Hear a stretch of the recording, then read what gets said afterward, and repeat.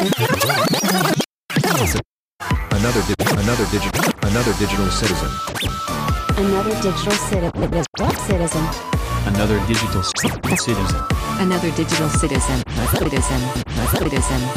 citizen. Ladies, woohoo, and woohoo, gentlemen, woohoo, welcome, woohoo, to another woohoo, digital woohoo, citizen, episode 320, pew pew pew pew, pew pew pew. Hi, Luke. Hi, Furrow, everybody. I forgot that you were even going to do that until you just did it. I didn't even... I was like, oh yeah, it's 310 already. Wow. Yeah. I was not ready for that. Time flies by when you have fun, right? Or is it? Yeah. Mm-hmm. I mean, it definitely the last year has flown by, but or at least whatever. 2021 has definitely flown by for me. I don't know about you.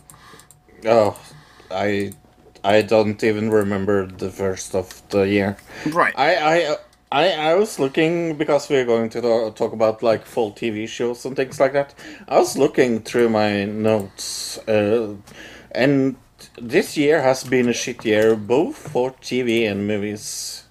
Not like anything like huge is standing out. I think this is going to be one of the weaker years when it comes to both movies and TV.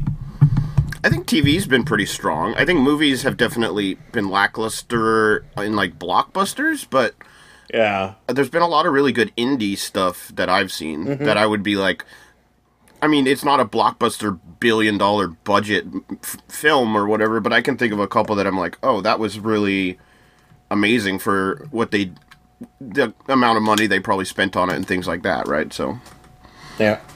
And in 2 weeks, we are going to have our 6-year anniversary. Oh, that's in 2 weeks? Oh my gosh. Mm-hmm. I didn't even know. I haven't... I guess that's true, right? Because it's September already. Yeah. The other day I was driving and I was like, oh my gosh, Thanksgiving is coming up. I'm so stoked for Thanksgiving. It's like my favorite holiday. Yeah. Because I love to eat. Yeah.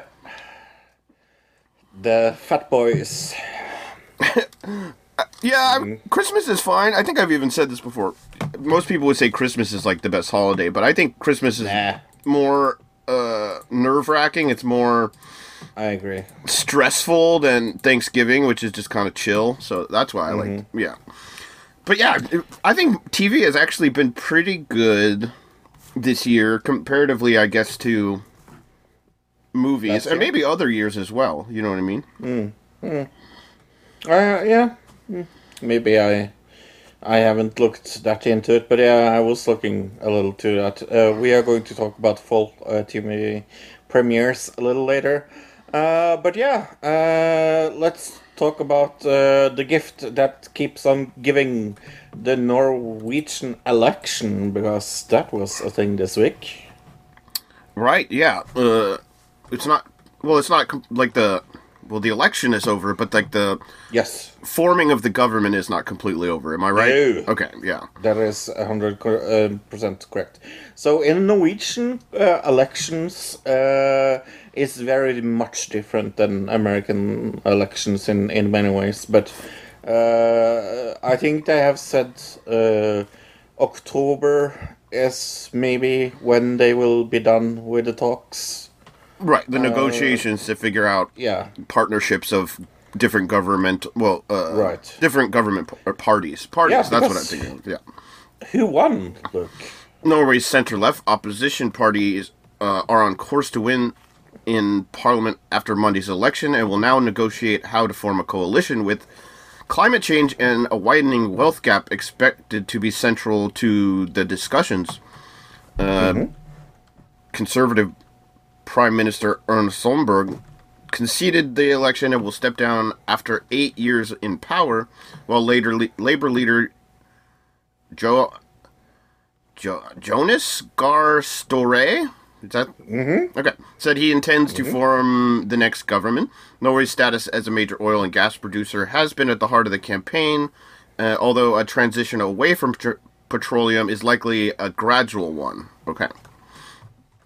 Yeah, everybody is calling this the environment election in Norway. Mm-hmm. I do think that's truth with a little pinch of salt, but I do think that we are now going to have a government that is more concerned for the environment. Both the Labour Party, the Central Party, and also the Socialist left are the three parties that it looks like are going to sit in government with radical left and the Green Party as their supporters. Right, okay. All through, out of 169 seats, I think it was, 100 seats are occupied by people that are on the left side. Right, I'm seeing, 98 is what I'm seeing, but that's, 98, yeah. yes. Which is, they have kind of a breakdown in this Reuters article. The 2017 election, it was, the center-right was barely eking out with 88, and then center-left had 81, and now it's 70 to 98, which is like a huge swing from one side to the other, yeah. Well, I guess not from one side to the other. It's a huge swing from almost tied to being on one side, yeah. Yeah, so with 97% of the votes counted Labour and 4 other center-left parties swing combined majority of 100 seats, so that is what I meant.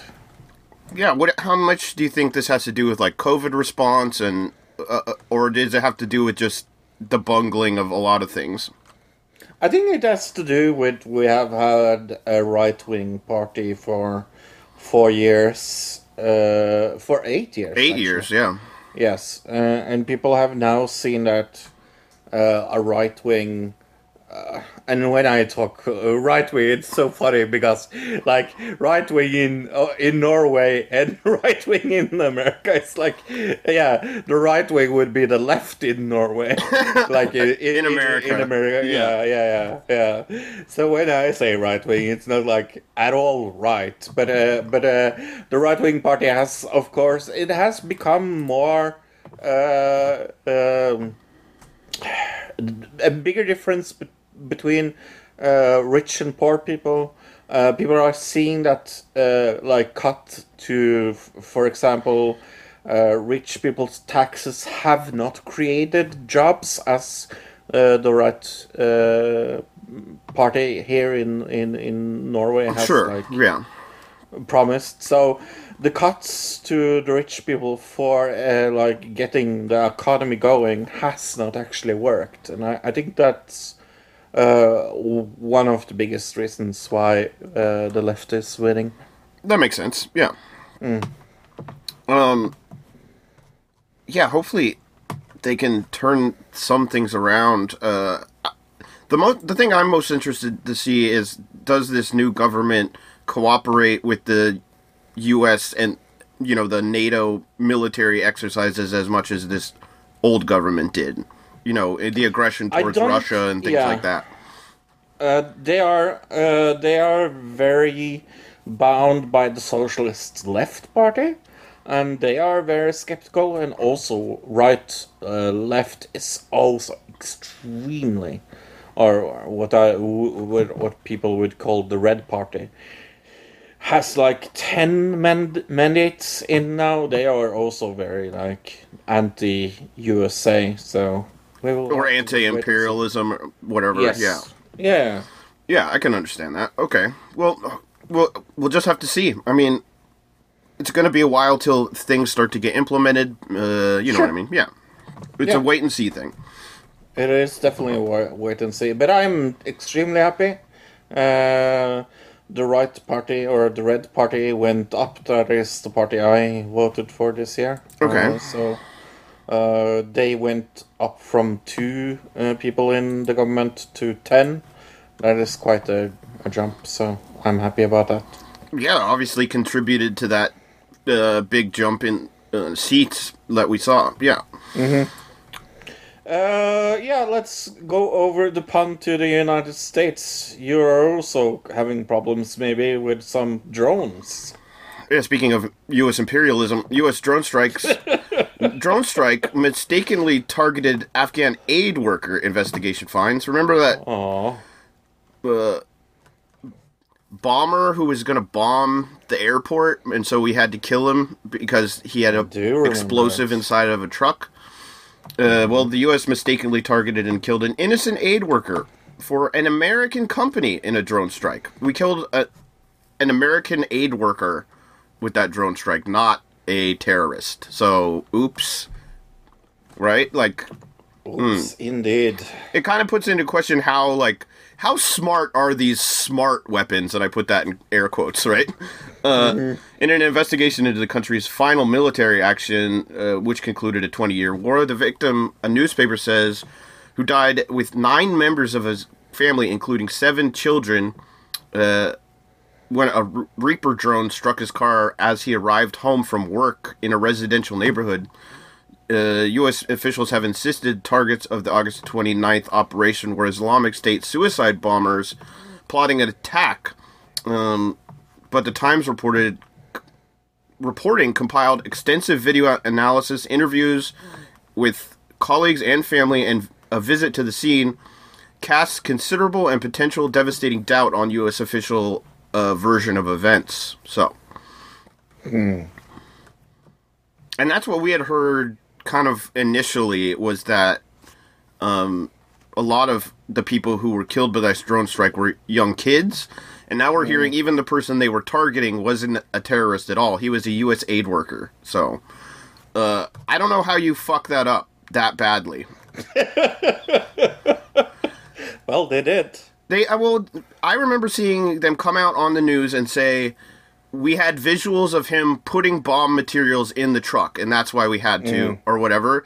And the Times article says that they got the video from that the U.S. was talking about, and that it showed him taking things out of his car because he was arriving home, not putting things in his car. So it was like completely opposite, and it wasn't bomb-making material, obviously. So, yeah. Are you saying they lied? Yeah, they lied. They killed an innocent person, many innocent people, and then lied about it because they made. How dare you say? Because they probably lies. fucked up. I mean, I don't think they killed this guy on purpose. I think they fucked up and then they lied about it to everybody, and then even took it a step further to act like, oh, this is a great thing we did by killing this terrorist on like the news and stuff, being like, oh, we had to do this to protect the airport. It's like, no, you lied and you murdered innocent people. Fucking stupid. Yeah, America in a nutshell, more or less. Right. Sadly. But no, it's super sad, and I do feel that. I just feel like it's something that could be avoided by taking some actual steps. For example, stopping doing what you're doing in different countries. I think inherently, like, if we made this mistake and the government came out and said right away, they didn't lie, they went, we made a mistake, we killed somebody on the ground, people would still be mad about that and still have questions about, is this ethical to be using drones against, civilian populations and things like that. That would still be in question, but then to also add on that you lied about it, right? Yeah. Like, that makes it so much worse. Yeah, no, I couldn't agree more. Talking about America, Biden does something to some FBI reports. Give them to the people about the Saudis' nationals' connection to 9/11.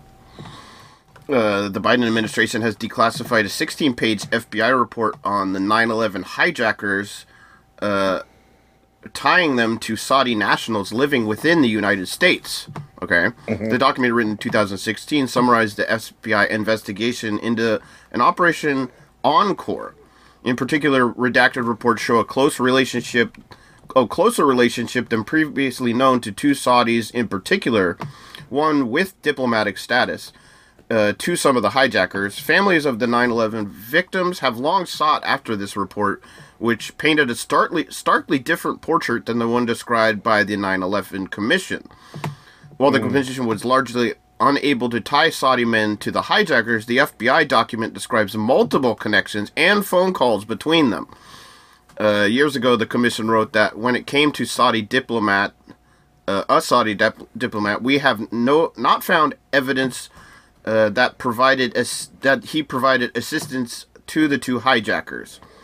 But a decade later, it appears the FBI agents came to a different conclusion, and the report says that he tasked an associate to help the hijackers when they arrived in Los Angeles, and told the associate the hijackers were two very significant people more than a year before the attacks happened. Yeah. This is one of those things that everybody knows, right? Oh, yeah. We've all known that there was some Saudi involvement. I mean, it's been in multiple documentaries, it's been in multiple books talking about the fact that all the hijackers were Saudis, and I think it's one of those things that, like, everybody knows, but nobody talks about. And then now it's just coming out that, like, this actually is true. And it's just kind of silly that it's been denied for so long by so much of the government. I remember when it came out that Bush had ordered special flights for the family of Osama bin Laden out of the country. Like, do you remember that? Yeah. And it's like, it is just like, it is like we said every time we talk about this. Like, the war on terror is not a war on terror, it's a war for oil and money and everything else but terror. They're using terror as a excuse to go and be big guys in a place where they can own a lot of money. And we always known of that, but and Saudi Arabia is up there with those countries. Like, they behead people for being witches in that country. Yeah. They chop people's hands off for, like, being gay, stealing bread, or stealing bread. Yeah, it's like, and this is one of our allies, and then we go around and criticize places like Russia or other places and say that they're evil, but then we're teamed up with the Saudis. It's like, it's very hypocritical for sure as a country. I mean, the Saudis is maybe one of the most corrupt government of our time, and that not more people are pointing that out is a disgrace. Well, they have money and oil, so Yeah. you can't point out the flaws of rich people, bro. That's against the rules. That's like saying there's nothing wrong with Norway because we have oil. It's like it's not allowed to criticize Norway. Right. What? Yeah, that's true. Well, it is. There is a strange thing of, like, Saudis really. Saudi Arabia, at least in America, they avoid being criticized a lot. At least from the media and things, it seems like. And a lot of our governmental officials, too. Something I would like to criticize is Denmark. See what I did there? They lift all the COVID restrictions as vaccines top 80%. I think this is a little too early. Yeah, well, I remember them saying something like somewhere in between 70 and 90% is, like, herd immunity of, like, herd vaccination or whatever. And so they are at 80%, but it says Denmark's high vaccination rate has enabled it to become one of the first EU countries to lift all domestic restrictions after 548 days the restrictions were in place. The return of normality has been gradual, but as of Friday, the digital pass, which is a proof of being vaccinated, is no longer required when entering nightclubs. More than 80% of people have been vaccinated. The tipping point in Denmark to start easing restrictions came when a majority in the 50-plus age group had both of the shots. Since August 14th, mask wearing in public, on public transport has no longer been mandatory. September 1st, nightclubs reopened, and it was no longer mandatory to show a pass inside restaurants, go to sports matches, gyms, or to go to the hairdresser. So they've they've slowly been opening up, and now they're completely open. So yeah, I think they should have waited a little bit longer to make sure there's nothing like, for example, the Delta variant that will come into Denmark and destroy all of the good things they have done. Well, one thing it does say here, face coverings are still mandatory at airports, as people are advised to wear one at the doctor as well as test centers or at hospitals. Distance is still recommended, and strict entry restrictions still apply for non-Danes coming in through the border. Okay. So that's how they're going to try to avoid that. Yeah. I guess, yeah, we will see. Maybe it will go good. Let's keep that in mind. Okay, let's go back to the United States. This is something I really, really don't understand, because police unions across the United States is looking into stopping a mandatory vaccine among officers. Why?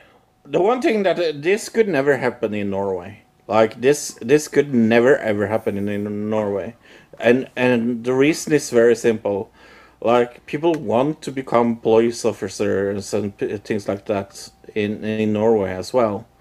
And they understand that they have a what can you call it? You have a face forward that you kind of have to keep, and you have to keep that, because if you don't keep that kind of face in Norway, you're not looked upon as a good police officer. So this would never ever happen, because people are not crazy enough to go against the government like in that way. Oh, okay.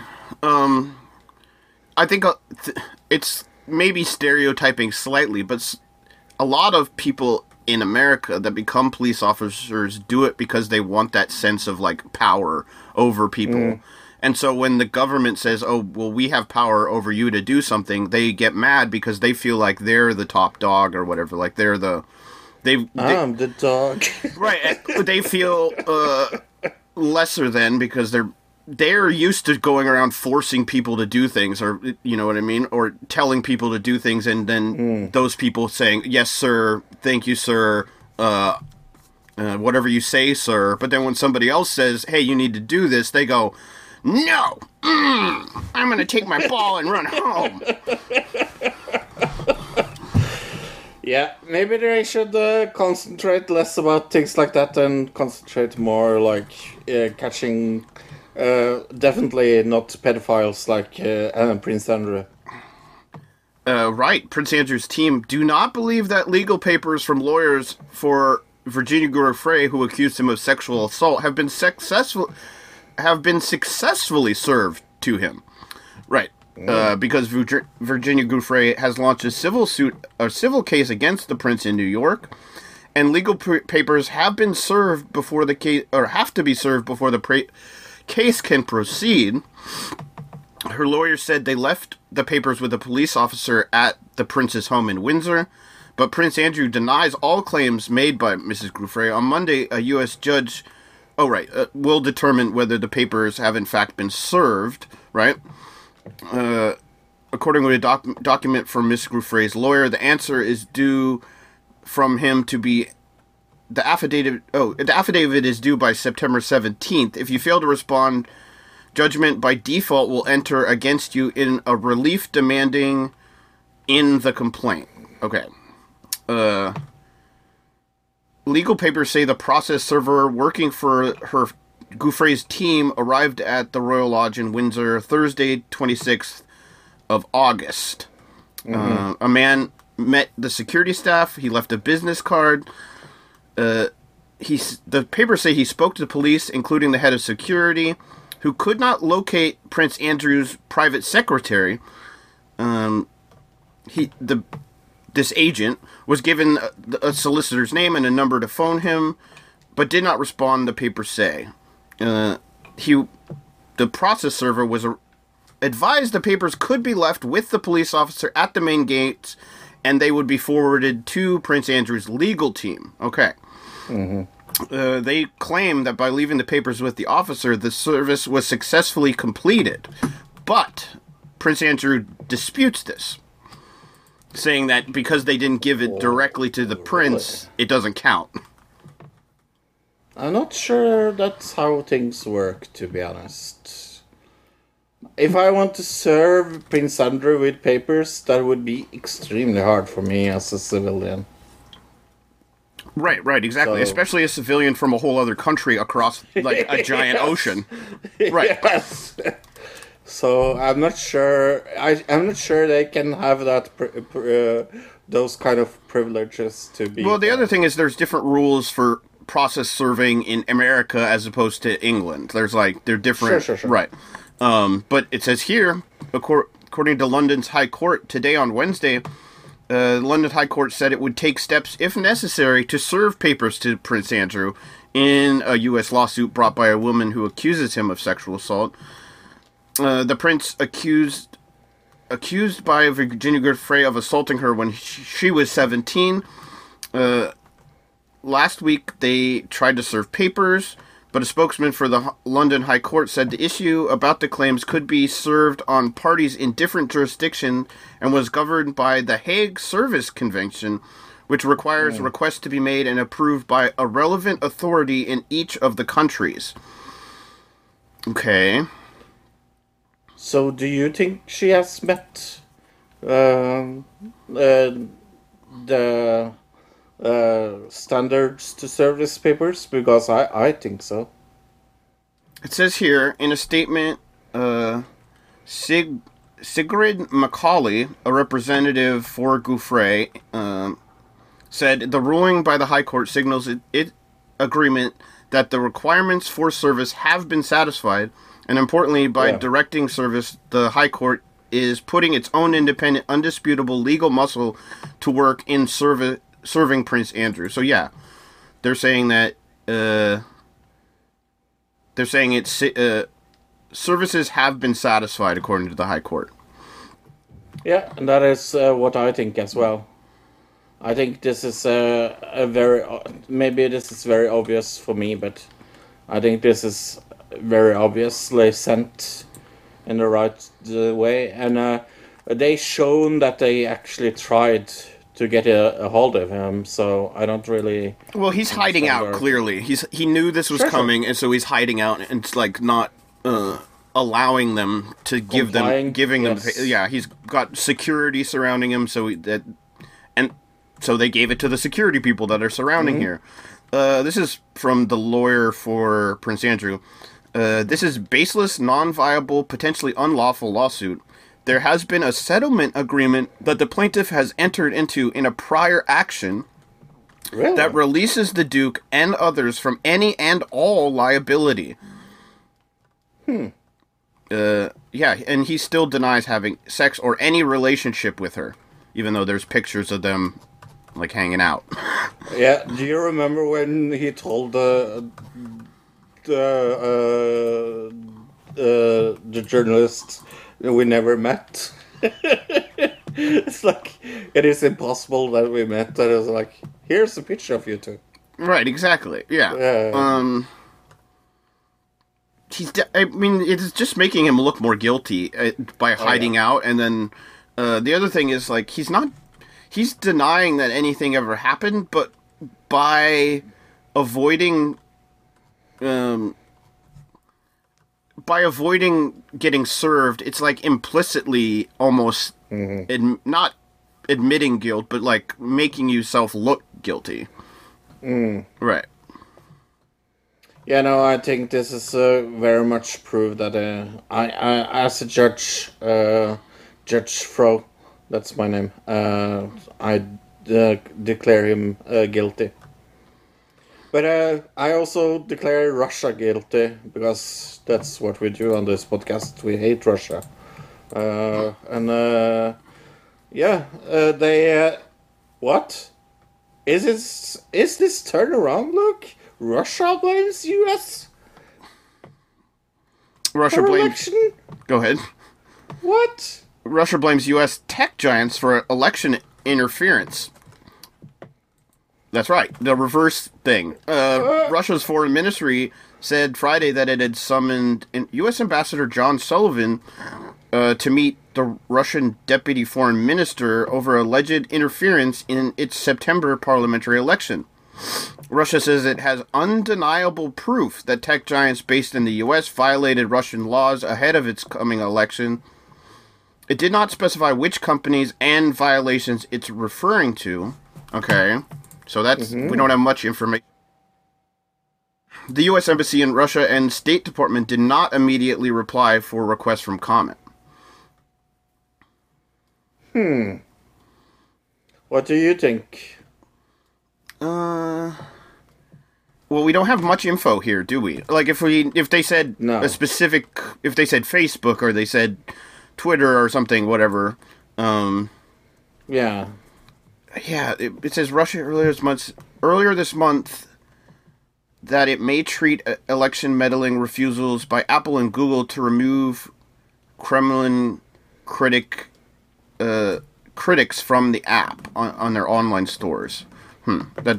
Yeah, I don't know. They just made this statement and they didn't really give any information about it as to exactly how this happened. But I guess when you think about it and you go back to 2016, when it first initially came out that the Russians had influenced the U.S. election, we didn't really give all that much information. It came out much later, so this is kind of similar, just in reverse. So instead of Russia Gate, we get the American Gate? It doesn't really have like a ring to it, does it? American Gate. Amerigate is what... Amerigate? Yeah. Yeah. If you could resurrect any dead animal, what animal would you bring back? Dead animal? You mean like extinct animal? Yes. I don't know. Yes, extinct. Most of them probably... I would not want to bring like a dangerous dinosaur back, right? Why not Jurassic Park? Yeah, it works out so well. Jurassic Park is frightening in the dark. Yeah, dodos. Have you seen dodos? Yeah, but they're giant birds, and I don't like giant birds. Yeah, I don't know. There's probably some adorable like mouse type creature from like the Cretaceous period. I don't know. You know that one adorable mouse, right? Yeah. But what do you think about resurrecting the woolly mammoth? Is that a good idea? Maybe. I don't know why you'd want to do that, but yeah.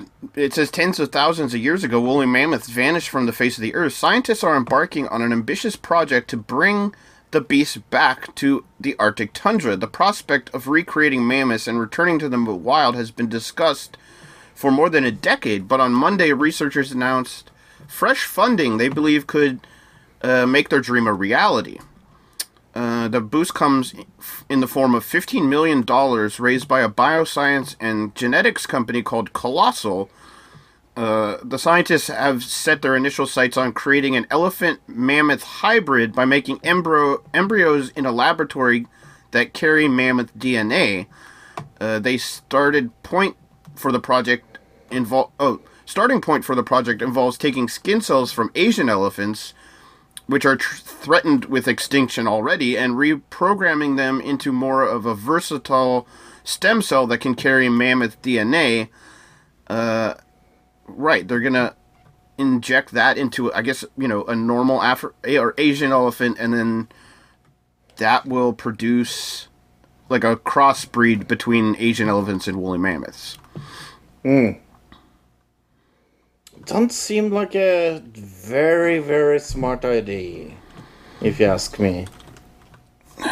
It seems like something that they're just doing just to see if they can do it.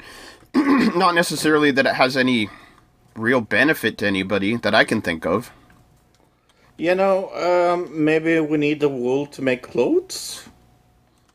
I don't think that... We have plenty of synthetic clothing options. Scientists also believe introducing herds of elephant-mammoth hybrids to the Arctic tundra may help restore a degrading habitat and combat some of the impacts of the climate crisis. For example, by knocking down trees, the beasts might help to restore the former Arctic grassland. That's what they're saying. Because they can giant poo? It says knocking down trees. Well, the trees would then, decompose and, give nutrients to the soil. Maybe that's what it means. Weird. Talking about weird, Mexico. What is weird in Mexico, look? There was an earthquake there. And mysterious blue flashes lit up the sky right after this, making some fear an apocalypse was happening, alright? Bright lights illuminated the sky on Tuesday during a powerful earthquake near Acapulco. A mysterious light show rattled many residents, some of whom shared videos online of the blue flashes. It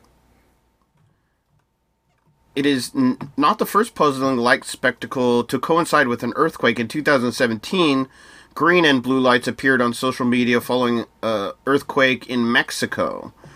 Okay, so let's go to that. There's 3 videos here. I think I watched part of the second one, and it looked like the best version of it. I'm going to turn the sound off. We don't need to hear Spanish news. Go ahead and give me a countdown when you're ready. In 1, 2, 3, go.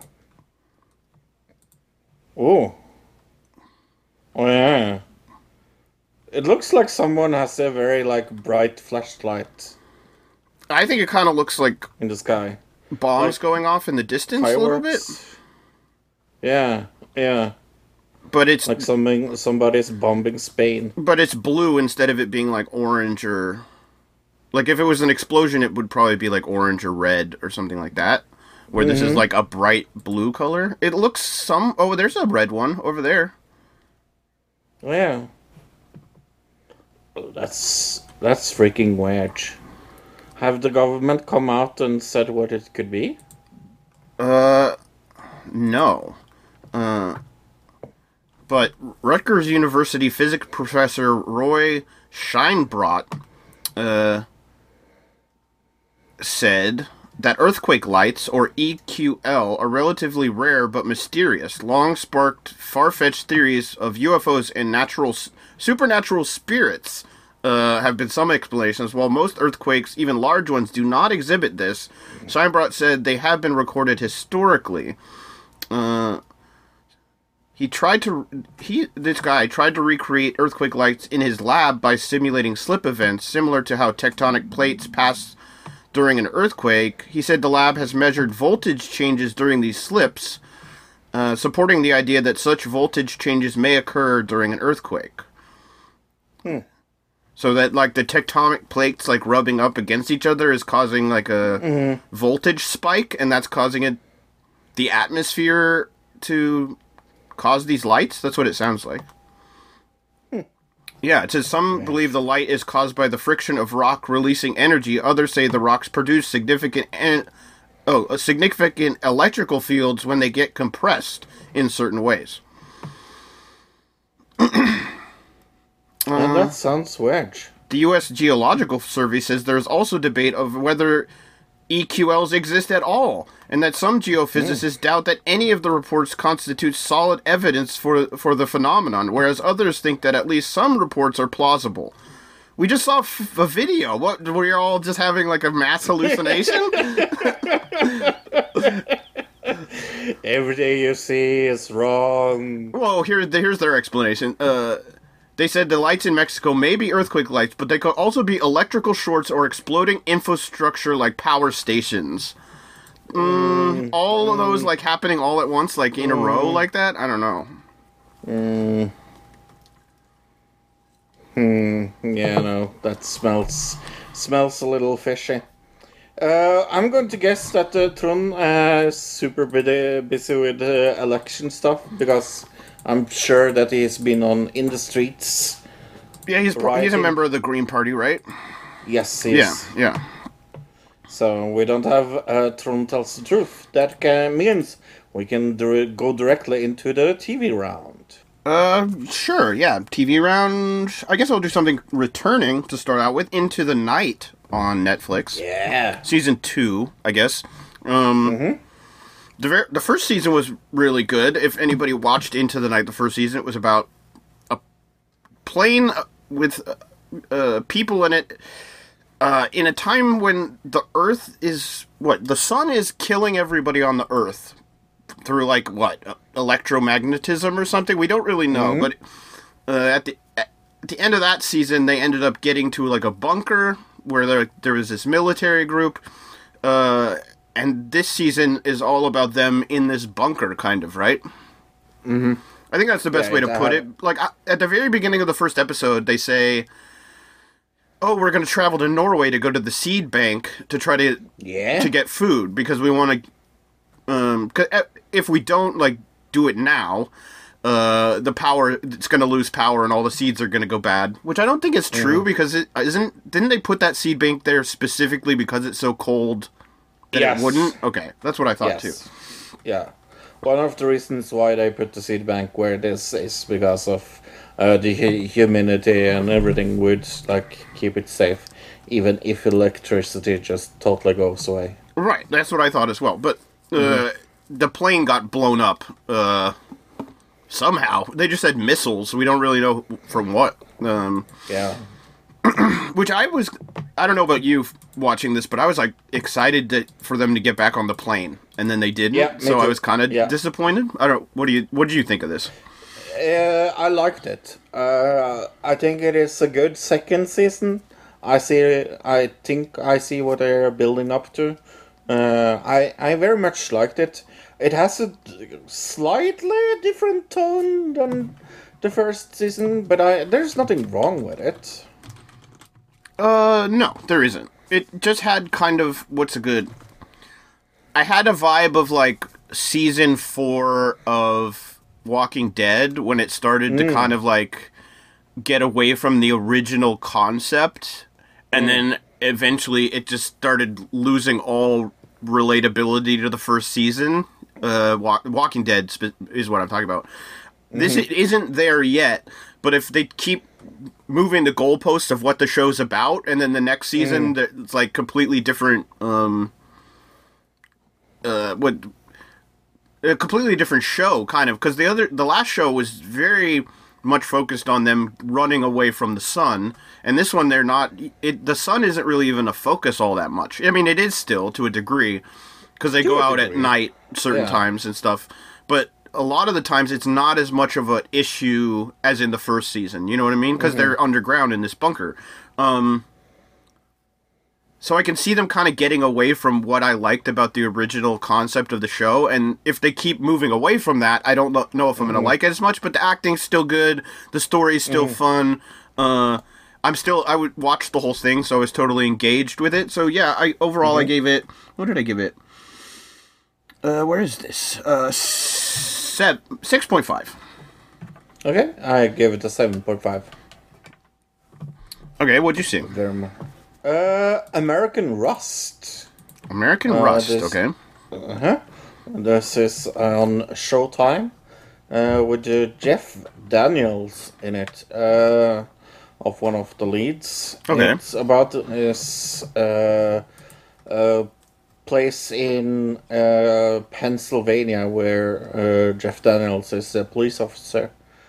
And he really loves his job, and he'll you see him like being addicted to drugs and things like that. And then there is this murder, of course. I think it is mostly also about like what an American dream is. I saw the 2 first episodes of this. Okay. Very much liked it. I give it a 7.5. Let's see. What did I see? Top Chef Family Style on Peacock. Peacock. Did you see this? Mm-hmm. There were 2 episodes out. It's a Top Chef show. I would say, actually, remember that Disney Channel cooking show we saw, Magic Bake Off? Yes. It's Magic Bake Off mixed with Top Chef, and then like combined to be like those shows had a baby, and then Top Chef Family Style came out because it or maybe wasn't there like a Top Chef amateur show or something like that? Yeah, it wasn't. I don't think it was Top Chef, but there was some amateur cooking show, but it's yes. So it's an amateur cooks, but one is like the adult and one is a kid, and then there's teams of 2. It's an elimination game show. So the first episode, one person leaves, and then the next episode, another or not person, one set leaves, and then another pair leaves. They definitely were kind of leaning into the people's racial backgrounds for some reason, like very the Italian people. All the stuff they cooked was Italian. You know, Italian, yes, right, exactly. And the Spanish people, all their food was Spanish, and the kid with the cowboy hat, everything was like some kind of Southern or Texas type barbecue dish. Which I understand. I mean, you're gonna cook the thing that you are that you know how to cook the best in a cooking competition show. But it's just strange that they chose competitions where each family can kind of do that, where they can. There's never a thing where they're like, you have to make a curry, and so everybody has to make curry. It's always like a competition to do something a little more abstract. You know what I mean? At least in these episodes. It didn't seem as rehearsed as Magic Bake Off, but the kids definitely they gave them like some tips and hints to kind of coach them on what to say correctly in a cooking show format and stuff like that. Yeah. But overall, I don't know. I give it a 4. I'm not a huge fan of Top Chef to begin with. This just was a little more interesting because at least there was like, can this kid and their parent work together to make something, right? Yeah. I give it a 4 as well. I didn't like it as much as I like Top Chef, but I like Top Chef, so that's a difference. Oh, and then we didn't even mention Meghan Trainor is the host. Oh, Meghan Trainor, yes. And even she in the first episode is like, I don't know why they cast me for this. I don't know anything about cooking. She's just like, they're paying me, so I'm here. That's basically what it was. Let's talk about a show I am 110% convinced that you will probably never see or have seen. It is called Folle and Almås Build a House. It is on Norwegian NRK. Okay.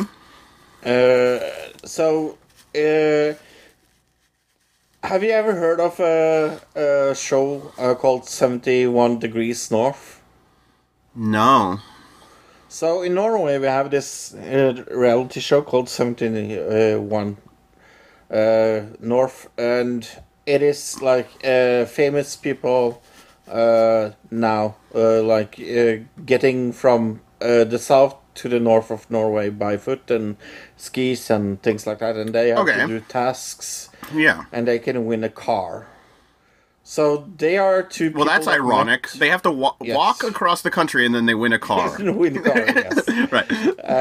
But yeah, they are like friends, and they are now going to build a house. Extreme renovation style. This house is like from the 1800s. The Oh, people that renovation. bought it- Okay, they're not building Yes. a house; they're renovating a house, even though it's Yes, called build yes. a house. Okay. Yeah. So they are built. Well, like there's no fucking floor, and they have to like everything is from the 1800s. So, Right. Totally. But yeah, so everything is more or less a house. It's just the shell of an house. So that they- these two were like popular reality show contestants, and they got their own spin-off show. Is what happened? No, they were famous before they did the reality show. Oh, they okay. met in they met through that reality show. Oh, okay. 71 Degrees North. Yeah. Right.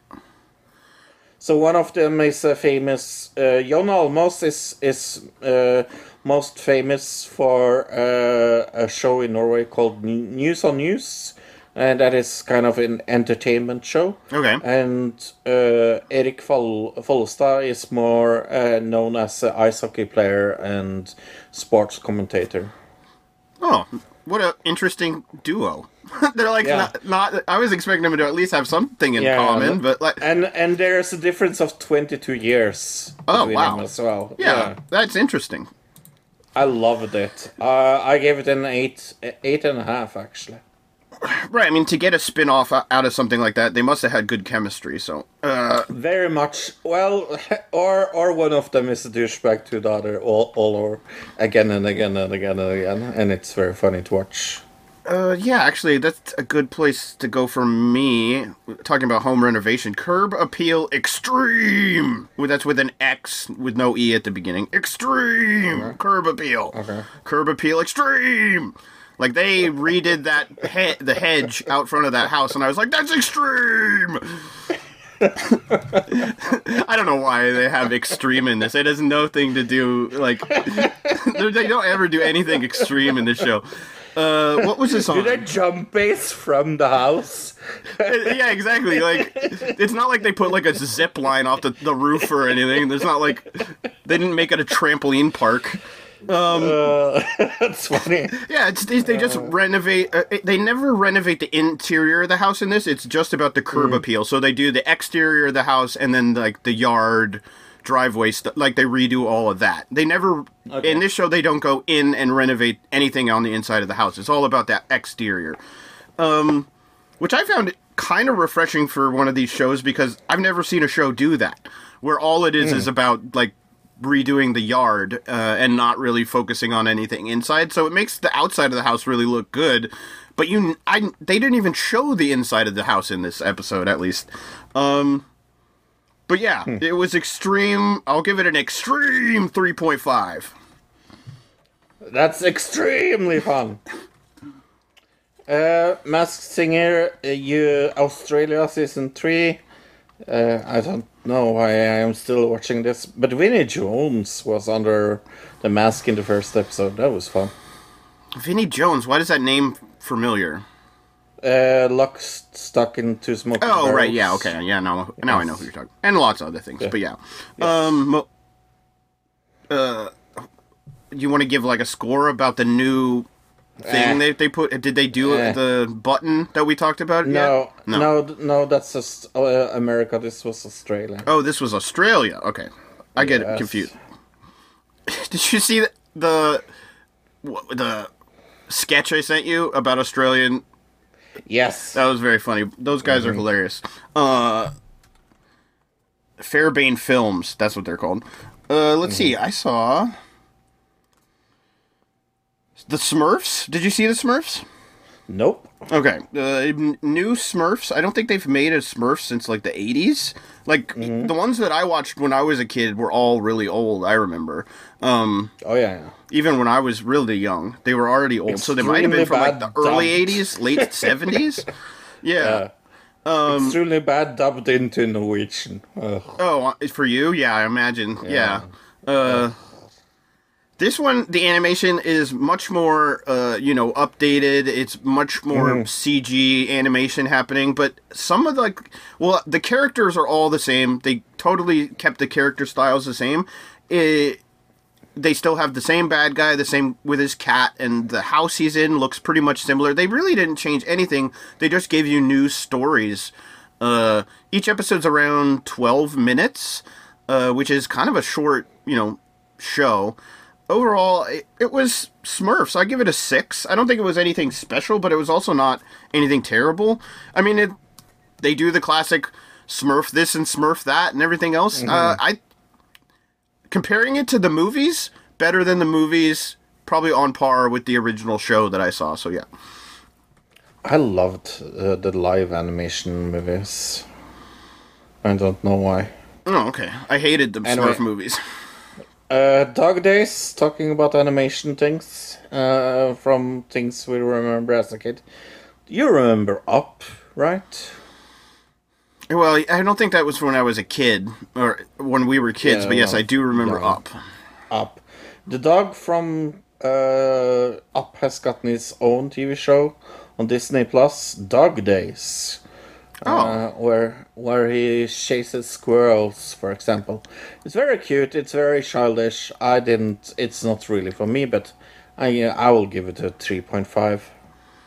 I worked in the movie theater when Up came out, and I remember just when the movie would get out, you would see people coming out, and there were just people with like tears streaming down their face. Love Up. Right. I love Up. I cried my balls out when I saw Up. Another Peacock show. There were a couple of Peacock shows this week. Frogger, a reality show based on the 80s video game Frogger. I also saw this, yeah. It's very similar to that show Floor is Lava that we watched on Netflix. No, it is The Floor is Lava. Just with water and lily pads just with water and alligators instead of lava and like Egyptian pyramids and things. Yeah. So stupid. Did you think this was better or worse than Floor is Lava? Because I thought this was at least better produced. Like, it had bigger budget. Yes, better produced, but it wasn't better, if you get me. Right. Yeah, it was still stupid. Like, the thing that I really hate about at least this one, and I think they did it in Floor is Lava as well, is like, they're all the way in the water. She's got like one fingertip on the top of the thing, and that still counts as not falling in the water. Like, that's so dumb to me. Like, they need to just fix that part of it, and it might be a little more entertaining, because at least there would be like some stakes to it. But I guess nobody would probably ever finish any course if they did that, right? That is true. But it's still stupid. I give this a 3. I gave it a... Where is it? I give it a 4. Okay. Yeah. Why The Last Man? Oh, yeah. You saw this? I saw this. I'm assuming. I saw the 3 first episode. So this is about the world ending. And a lot of people... Kind of the world ending. Kind of the world ending. There's a massive disease, right? Right, that is just transferred to men. So every male is dead, except for one. Extremely unsympathetic. I have no clue why they made him so boring man. But yeah, that is more or less what it is about. It felt very much like The 100... The Leftovers, Walking Dead. It felt like I've seen this show 6,000 times before. Yeah, maybe. It's got similar feel to a lot of other shows. They did a lot of walk and talk stuff with like the president. They do like, but it's also split up into different.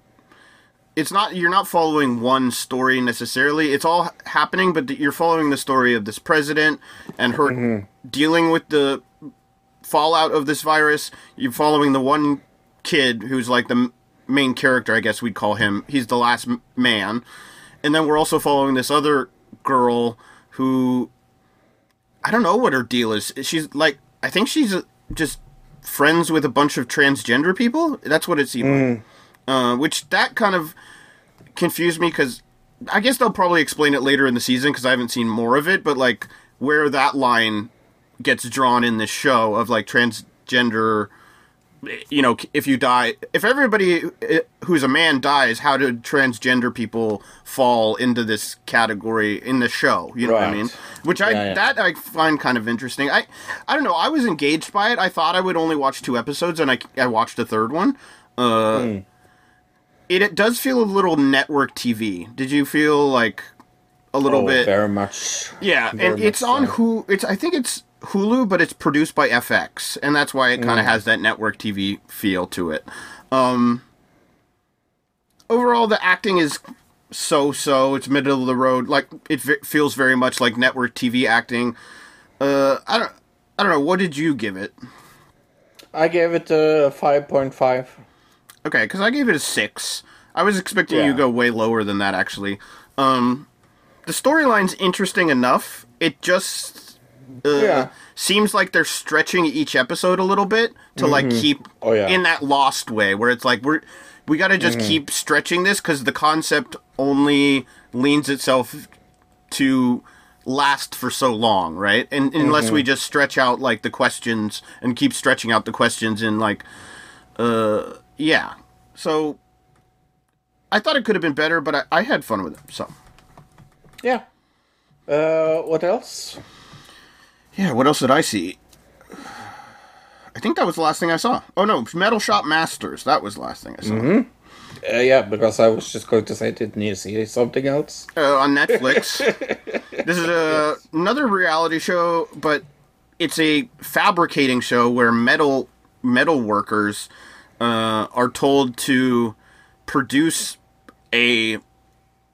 something each episode, and they compete against each other, and the person who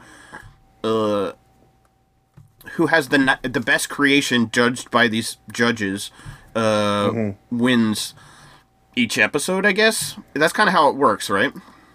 Yeah. And then in the end, what do they win? I don't even remember what they win. Money, wasn't it? Was it? Or was it like I don't know. Getting your work in somewhere? Or maybe that was part of it too. It might have been both. Yeah. But at least in the one episode, the very first episode, it seemed like they did not understand the concept of the show, because like multiple people within the first 5 minutes of the show have already broken the rules. I was just going to say that. Because they didn't like explain the rules well enough to the contestants or something. So 2 of them came with finished works. Which is, that whole concept of the show is to create the work in the shop and I don't know how you confuse that. So funny. And also, they were going to make a token that was about them. And the one that went out in the first episode totally didn't understand the task at all. Yeah. Well, neither did the other lady. No. She was, that's where I fell in. Yeah, the wings. I was like, the only answer to all of this is that they just didn't explain the rules well enough to them when they went into the game, because like if it was one of them that got confused, but when 2 or 3 people of your contestants don't know how the rules work, like there's another issue happening. Overall, I gave it I also gave this a 5.5. I gave it a 5. The last thing I saw was a show called The Cleaner on BBC. This is a comedy show. Very, very entertaining, very, very funny. About this crime scene cleaner that comes to houses, and every episode is like different. The first house he has to clean is a murder house. The second house was a fire thingy. Very, very funny, very, very British, very, very... You will know people that is in the show. I recommend it to everybody. I gave it a 9, actually. One of my favorite comedy shows in quite a while. That sounds very British, like... Yeah. Having a comedy show about something very dark like that, right? Yes. Yeah, totally. Yeah. But yeah, let's talk about the last episode, Boohoo, of Cooking with Paris. Episode 6, Family Steak Night with Kathy and Nikki Hilton. truffle, gold flakes, and caviar, Paris goes all out for a luxurious steakhouse dinner, gilded with onion rings and all, with Kathy and Nikki Hilton as her guests. Mm-hmm. We get to see Paris Hilton's one arm this episode, so I was very happy. Right, she most of the time wears gloves, but usually they're, fingerless, like tiny little hand... They're not even really gloves, they're like palm covers, basically. Mm-hmm. Yeah, what else happened in this episode? We found out... Oh, this was the best part, is when they did the onion rings, and they made the batter way too thick, because instead of, mixing the batter and then dipping the onions in, one at a time, they just, put all the stuff that the batter was and added the onions and then mixed that all together. And when they realized they messed up, they just filled the pot with water and just kind of scrubbed each onion off. It was just gross. It actually was really gross. Yeah. We learned that Paris Hilton's sister is more beautiful than her sister. We learned that her mom has had a lot of surgeries. What else did we learn? God, her mom thinks that she is just hilarious. Her mom thinks she is the funniest person in the world. She's so funny, yeah. She's so funny. And she wants everybody to laugh all the time. Right. So fucking stupid. She has this weird sense of humor that doesn't... Yeah. I guess it's maybe just a rich person's sense of humor or something. Mm-hmm. Yeah. But this was better than last week, I think. So I will give this episode 4. Yeah, I think you're probably about right. 4. Yeah, that's dead where I'd be. There was the one scene that was kind of interesting where her mom talks about the first time she remembers Paris Hilton eating caviar. Eating caviar, yes. And both me and Fro were like, why would you remember that? Why is that a memorable moment in somebody's life? The first time they had caviar. Rich people are so rich when they are rich. Yeah, I guess it's just rich people shit. Yeah. Okay, what would you give this season all over? That's a good question. Probably a 2.5? Yeah, 2.5. But look, that means that we're doing something new next week. What are we doing next week? Oh yeah, Squid Game. Which is a Korean show, right? This is our first Korean show. Well, yeah, obviously. Well, yes. I guess not obviously, but... Not obviously. We've done this for 6 years. It could be that we had done a Korean show before, but... That's true. This is on Netflix, though. There's 8 episodes. Coming Friday. Yes, coming Friday. Let's see. Hundreds of cash-strapped players accept... Oh, it just went off of it. Hundreds of cash-strapped players accept a strange invitation to compete in children's games inside a tempting prize awaits with deadly high stakes. Right. Mm-hmm. So, it's like a weird death reality show where at the end somebody wins a lot of money. Right. And I'm assuming we're gonna, there's gonna be a certain main character that goes through this whole weird game, right? That's what it looks like, but from the trailer, I didn't really understand who the main character was, or whether there was multiple. No clue. Yeah. Yeah, I mean, we saw the trailer when we were talking about what we should do next, and when we saw this, we both said, "Yep, this is the show." Yeah, totally. It looks totally bonkers, and that is one of the reasons why I definitely wanted to see it. And the visual, it looked visually just amazing, really weird, and it kind of reminded me, the one scene I remember saying reminded me of the movie Toys, with all the weird pastel, stairs happening, stairs to nowhere and things. Yeah, interesting stuff. Anyway, we haven't had a main topic in Whoosh forever, but we are going to talk about our top 5 shows of the fall that we're looking forward to. We have said it has to be in between the 16th of September to the 30th of October. That is our premise. Well, I mean, we can. that's not really our... That's dictated by the fact that that's when fall TV premieres happen. So Sure. Right. But it's also that we could have done this a little earlier. Right, or we just could didn't- have said it a little later. We even talked Right. about, like, should we go later than October 30th? But it was clear, like, that was good enough. I didn't have a hard time finding 5 shows either. No, because there's plenty of not shows at coming all. out, but there is a lot of bad stuff coming out, like FBI International, whatever the fuck that means. Well, we will see if that comes up. Look, my number 5. I'm not looking forward to this at all, but I have to have it on my list. It is Ghost, the 2021 TV series, because it's an upcoming American television sitcom adapted from the 2019 BBC series of the same name. For people that has not seen that, Samantha and Jay believe their dreams have come true in receiving a beautiful country house, only to find that falling apart and inhibited by a number of deceased previous residents, with Rosie McIver and Udkarth Ambudkar? My favorite. Sure. I've seen the trailer for this, and it looks abysmal. Okay. It looks atrociously bad, and it comes October 7th.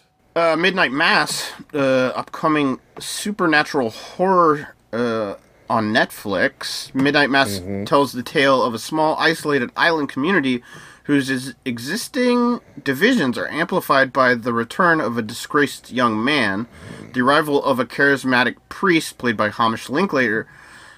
When Father Paw's appearance on Crocodile Island coincides with unexplained and seemingly miraculous events, a renewed religious fever takes hold of the community, but do these miracles come at a price? Yeah. That sounds pretty good. Yeah, I'm really, really looking forward to this. I mean, Mike Flanagan can do horror when he really wants to. My next one is La Brea. It comes September 28th on NBC. It is an epic adventure that begins with when a massive sinkhole opens the middle of Los Angeles, pulling hundreds of people and buildings into depths. Those who fell in find themselves in mysterious and dangerous primeval land, where they have no choice but band together to survive. The show follows one family broken up by the events and trying to get back together. Ian McKagan, Natalie Sia, Catherine Loig, yeah. Sounds interesting. My number 4, I Know What You Did Last Summer.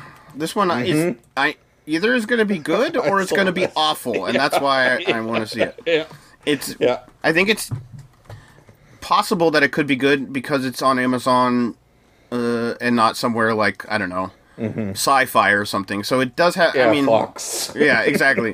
1 year after a fatal car accident that haunted their graduation night, a group of teenagers find themselves bound together by a dark secret and stalked by a brutal killer. As they try to piece together who's after them, they reveal the dark side of a seemingly perfect town and themselves.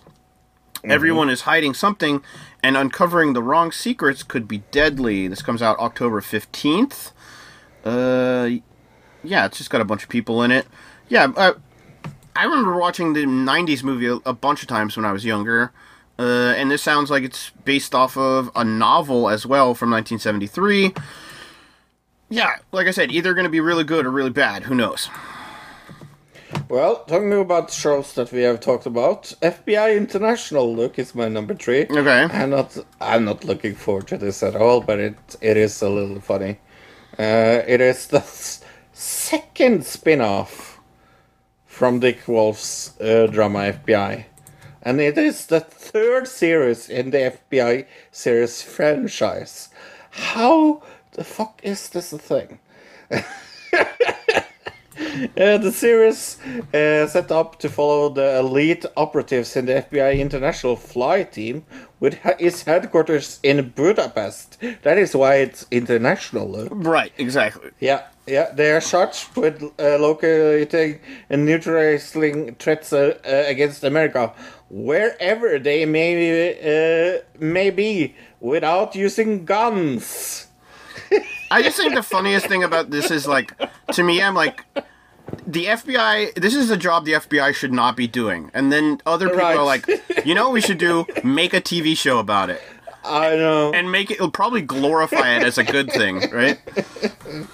But yeah, it comes out the 22nd of September, so.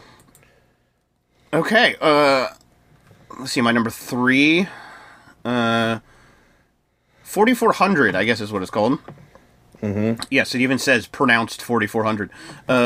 Upcoming science fiction mystery drama, which is a reboot of a 2004 show called The 4400. So this is called 4400. The last one is The 4400. It's very, very different. Coming October 25th, 2021. Did you ever watch the original? I don't think I ever saw the original. Love the original.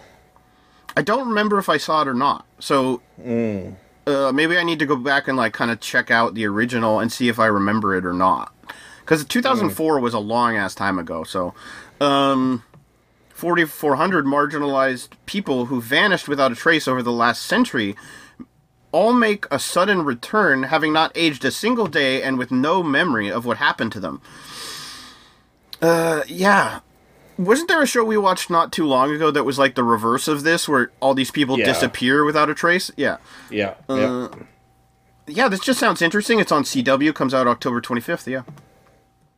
My number 2 is something that you got me into, because we saw the trailer of this, Ordinary Joe. It comes out September 20th. The series centers on Joe Cambaro as he makes pivotal, life-changing decisions at his college graduation, follows him in 3 parallel timelines: as a police officer, following his father's footsteps, and as a music star, following his passion as a nurse after he marries his love. Yeah, I was sold when I saw the trailer for this. I thought it looked bad when I saw the trailer, so we're on opposite sides of the road on that one. Yeah. It looked very... it looked like something that it's a very love story oriented. It's very like they're going to try to pull at your heartstrings, make you cry about his relationships and things. I don't know. Other people love that stuff. I'm not a huge fan of it. Something you mentioned earlier is my number 2, La Brea, on NBC, September 28th. Like you said, it's about a sinkhole that people fall into Middle Earth, is what it sounds like, right? How do you fall into a sinkhole and not die? I guess this Middle Earth in this universe is like a big trampoline or something. So I guess we will see. That is a good question. Everybody who fell in happened to be wearing a parachute in their car or whatever. Yes, Luke. Okay, my number 1, very easy.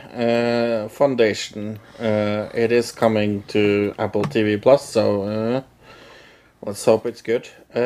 Foundation chronicles the 10,000 year of the Foundation, a band of exiles who discovered that the only way to save the Galactic Empire from destruction is to defy it. This is based on my favorite science fiction novel series of all time, so let's hope it's good. Oh, cool. Yeah, I thought you were going to go with what's the other one you were really excited for? Yeah, but that comes the Dan Brown show. Yeah. I have it on my list. Right. Well, I just thought that would be your number 1 because you seemed really excited for that one. But that other one looks good too. Yeah. Actually, my number 1, I went with Ghosts, which you already talked about. based on a It BBC looks One so bad. show. I just think it could either be bad or it could be good, because the original's good, right? And it's one of those things where, like, okay, first season of The Office in America was bad, but then it got better, right? Oh yeah. So I want to give it a chance just because I liked the original. So Already on Friday is my first honorable mention. Family Law comes out on Friday. I'm looking forward to that. I thought that I'm not looking forward to that. I guess the first one I'm looking forward to is Harper House. We saw the preview for that cartoon. Yeah, looked pretty good. That looked good. Yeah. I also have on my list NCIS Hawaii. Oh, we need another one of those shows. They're making a Chucky TV show. They are. I am so interested in what that's going to be. Right. It says it's based off the Child's Play franchises, and it says it serves as a sequel to Cult of Chucky, the 7th film. So it's going to be a sequel of the films itself. It's on USA. It sounds interesting. The Big Leap is something Luke is looking forward to, that because it's a musical comedy drama. And what is better than a musical comedy drama? Oh, is that what it is? I saw that it was. I didn't know it was musical. I saw it was a comedy drama, and It's based on a British reality television series. Yeah, I saw that. Yeah. Day of the Dead. I think it's on. I think it's going to be on Sci-Fi. It's like another zombie show. Yeah. I'm actually looking forward to that. It looked pretty good. I think the twist, what I read of it, the twist is like there's a 24-hour period of zombies instead of it being like. So I don't know. I don't know how that works for a show. We'll see, I guess.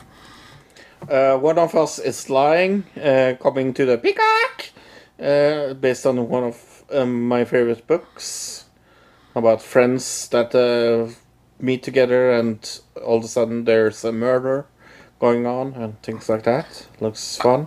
Is it Friends? What I read about it, it was like, because this was my last one on my honorable mentions. It was something like they all got detention together and then somebody dies and they find out that like it was a murder and then they all get blamed because they were all in detention together. That's what it sounded like to me. Okay. So I don't know if that's like they changed up the original story or what, but that's what I read about it. That was your last one? Yep.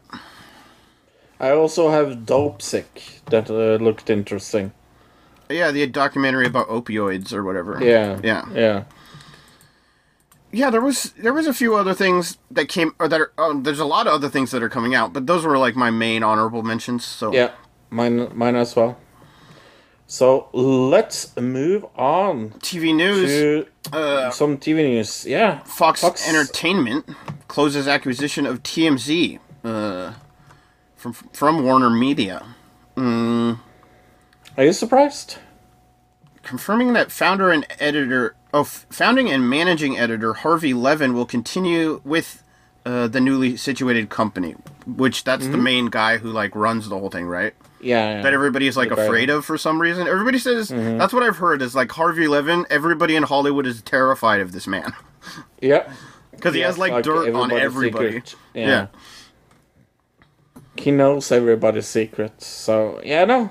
I think this fits into the Fox Entertainment group more, to be honest.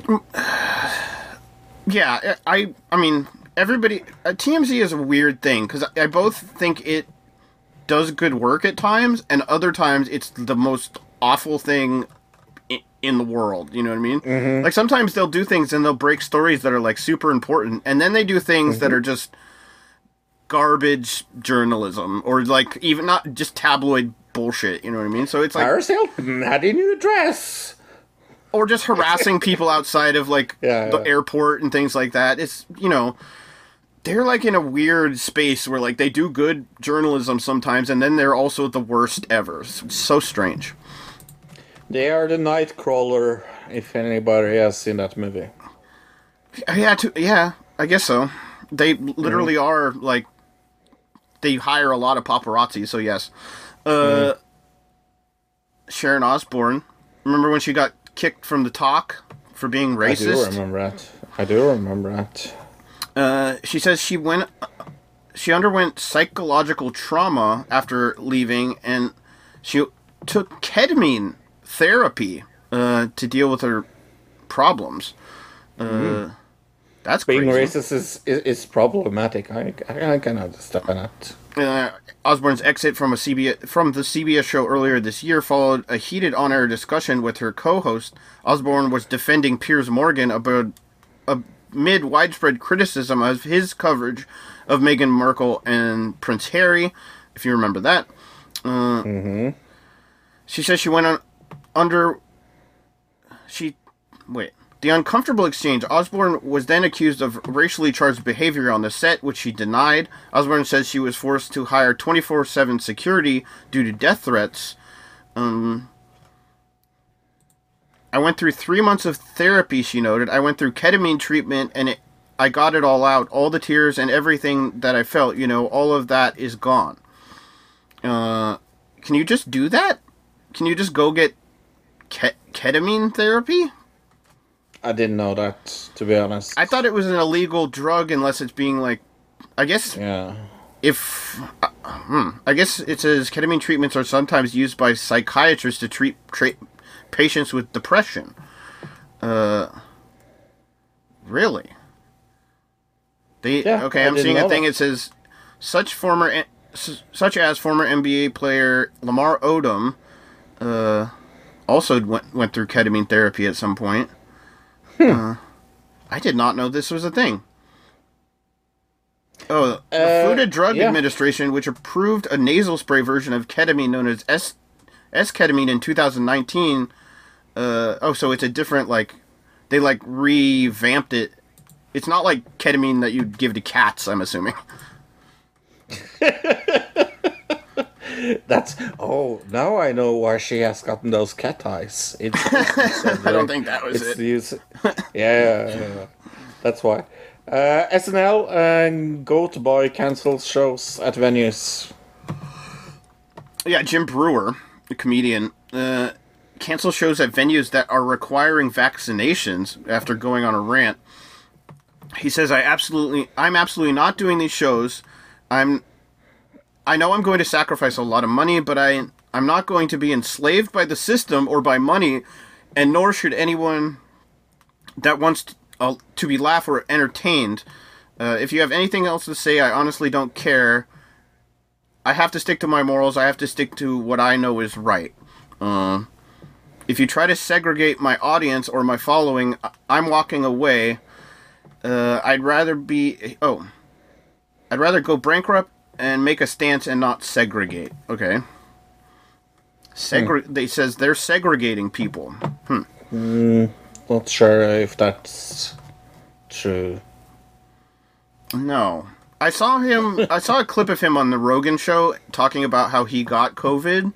And kind of downplaying it, saying it wasn't a big deal and that everybody's making a big deal out of it. So he's kind of on that side of things. Another digital citizen at gmail.com. Another digital citizen at gmail.com. That's our email address.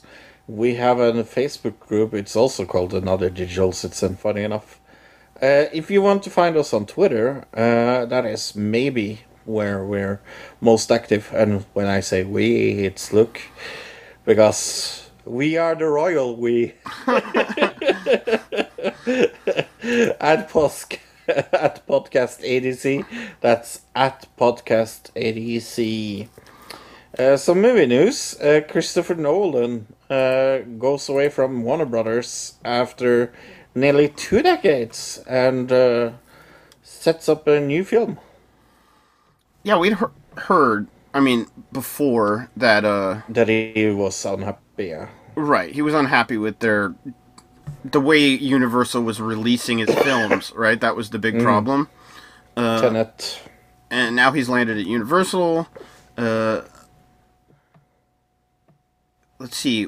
Do they have an upcoming film, but we don't have a name for it or anything yet. No. But they've already confirmed that they are in pre-production of a movie, so Universal released all their movies on streaming services just like Warner Brothers did. So I don't know how this is Yeah. like a change in, that. But maybe he got a better deal with them also. I bet he's, maybe making more money, something like that. Yeah, I don't really understand it, to be honest. It's like, it doesn't change anything at all. Well, maybe he was just unhappy with his contract. Who knows? Could be. But yeah, talking about movies. Look, I've seen some movies this week. Should we start with the movie? I really want to start with the movie. I want to call it Malignant, but I know it's not true. It's Malignant. This is a horror movie. For people that doesn't know, this is one of the most anticipated horror movies of this year, directed by James Wan, that also created The Nun and a lot of horror movies. Right. This is based on a story by them. It is. I will say this about it. The less you know about it, the more I think you will enjoy it. I went into it pretty green. I had just seen the trailer. The trailer makes it look very on par. I don't think this is on par at all. I think this is one of the best horror movies that I've seen in years. I really, really scared the shit out of me. And it has 78% on Rotten Tomatoes, 6.3 out of 10 on IMDb, and just 50% on Metacritic, 67% on Google. But I will give this a 9. Really loved it. Okay, I saw something we talked about last week. We Need to Do Something, the horror movie. Well, horror / monster movie, end of the world / family drama movie. Sure. It's about a family of some type of natural disaster happens, and they live in a house that they've designed the bathroom specifically to be like tornado bomb proof, right? So the whole thing is totally secure, and the walls are like 7 feet thick or something crazy, you know what I mean, like that. So they all go into this bathroom bunker to get away from the storm. A tree falls in front of the door, so they can't get out of the bathroom, and there's no way out because it's this bunker, you know what I mean, except for the front door. And they get stuck in there, and they start to get, cabin fever and everything. And it starts to become more a psychological thriller, and also you start to question, was this a natural disaster? Is there something more devious and horrible outside that door of the bathroom? And it fucks with your head and shit. It's kind of funny because we talked about it last week. In the cast on Google, it says Ozzy Osbourne is in the movie. Ozzy Osbourne is not in this movie at all. He's not? No, but somebody does bite the head off of an animal in this film, so I think that's where the Ozzy Osbourne mistake happened on Google. Is like, oh, really? Yeah, I don't know how that happened, but it's kind of funny. Wow.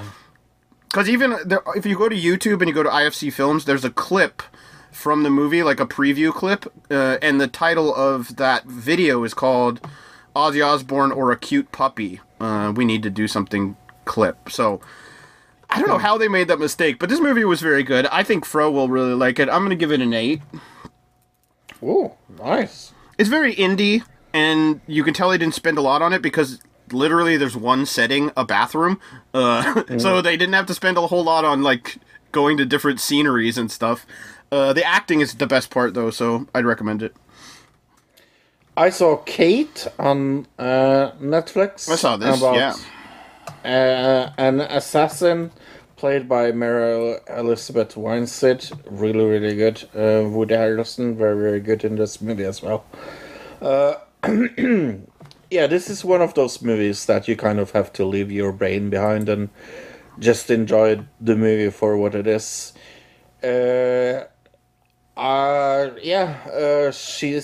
Someone is trying. How much can I talk about this without spoiling the premise? I guess she's an assassin. I was going to say, have you ever seen the movie Crank? Yes. It's the female version of Crank. Right, pretty much, right? Yes. Yeah. It's a little tamer than Crank somehow. Definitely.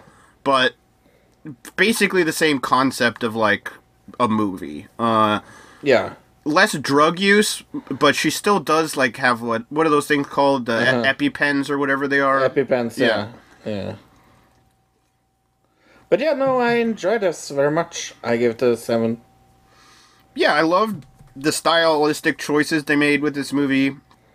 As far as, like, the look and feel of it, you know what I mean? Mm-hmm. The storyline about, like, the Japanese the culture and how the businessmen are, in this world in Japan are, like, intertwined with, you know, the Yakuza and the Mafia and things like that, and that she's, like, this hitman. Yeah, it's visually appealing. The acting is good. The fight choreography felt... Maybe it's because we've seen a couple of amazing fight choreography type movies lately. That one French one specifically is standing out in my mind. That was badass. This felt a little more like... I don't know, Americanized fighting. It wasn't as... it's the way they cut it together. It's the way they over-exaggerate punches and things that it feels a little less, I don't know, genuine. Overall, I gave it a 7.5. Cool. What else have you seen? I saw 2149, The Aftermath. I don't know where I saw this. I saw it on some streaming service. It is a film about, in the future, the government tells everybody that the air has gone bad and that you can't breathe the air. And maybe it did at some point. But everybody's been living inside in bunkers that are, like, climate controlled and everything for years and years and years, right? And this one kid he works as, like, he works a job as a bulldozer, but he does it, like, remotely from inside his house, like a drone pilot of a bulldozer that digs up minerals for the government. And one day, as he's bulldozing around, a dog all of a sudden kind of appears, and he's like, wait a second, maybe the air quality isn't as bad as I thought. It's about him finding out about that, I guess. I don't want to go into any more than that. It's not a good movie, I'll tell you that. The acting's not great. The cinematography's ho-hum. The special effects are pretty bad. Overall, I gave it a 2. It's definitely not... It's a very bad movie. It doesn't make any sense in certain parts where it's like, why would this person do this? I don't know. I don't know how to describe it. But yeah, it's just generally not a great movie. It felt very Sci-Fi Channel movie, maybe, even though I think I saw it on Hulu or something. But yeah, it's not great too. I saw Lady of the Manor, directed and written by Justin and Christian Long, the Long brothers, with Melanie Lansky as this lady that really can't decide what she wants in life, and is thrown into being a tour guide on this castle or this manor. Where, of course, there's a ghost played by Judy Gere. And the ghost has to teach her to become a proper lady, while there are some douchebags around that's trying to take control of the manor. And yeah, there's a murder mystery involved even. This is a stupid movie. I give it a 3.5. Yeah, 3.5. I'm looking at a thing from Rogers Movie Nation about 2149. He calls it yaw sci-fi. Yeah, sci-fi. Yeah, it is kind of young adult. Yeah, he's not wrong. What else? I talked about that. The Big Scary S Word. I watched that last night. Oh, cool. A documentary about the history and current goings-on of American socialism. You want to hear something interesting you learn in this documentary? The Republican Party was founded by socialists. Really? I didn't Yes. know that. Yeah, no, I've seen this movie. Yeah. Oh, you saw this too? Oh, cool. Yeah.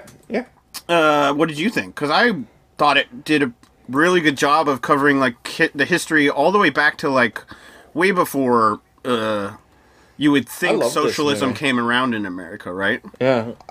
I really like this movie. Very interesting. I think it's one of the most interesting documentaries I've seen in quite a while, to be honest. I think that's also because of the election in Norway. Oh, good timing, right? Like, just really good timing. Yeah.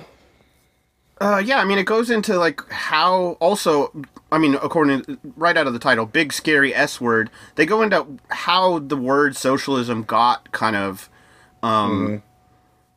denigrated by society in America, where people look at it as, like the one part where they show the guy, the Senate, was he a senator? Mayor? He's running for, I think he was running for senator or something. Oh. Something. He was running for something, and the guy holds up, he's a socialist, and the guy holds up a hammer and sickle behind him during a TV appearance, and it's like, that's what people associate socialism with, right? And he's like, Communism. they're comparing me to a communist for wanting to help poor people. Yeah. Yeah.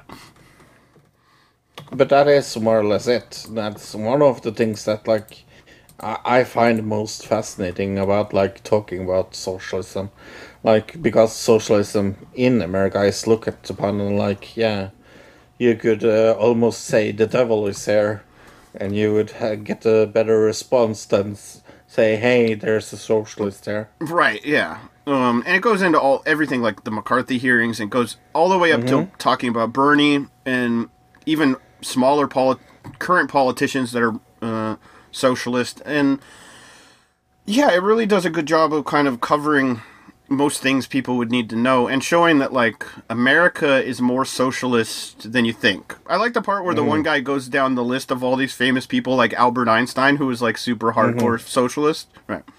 Martin Luther King, all these people, yeah. I saw another politics movie this week, Wag the Dog. It is one of my favorite movies to watch after an election. One of those things that I try to watch every time. It is very, very funny. One of my best satire movies. And it's also like a reminder of like how far politics sometimes goes to let some things look like a different event. It's just a hilarious, funny movie. Yeah, loved it again. I see it every fourth year. I saw it with my dad and his girlfriend. His girlfriend had seen it before, and she loved it.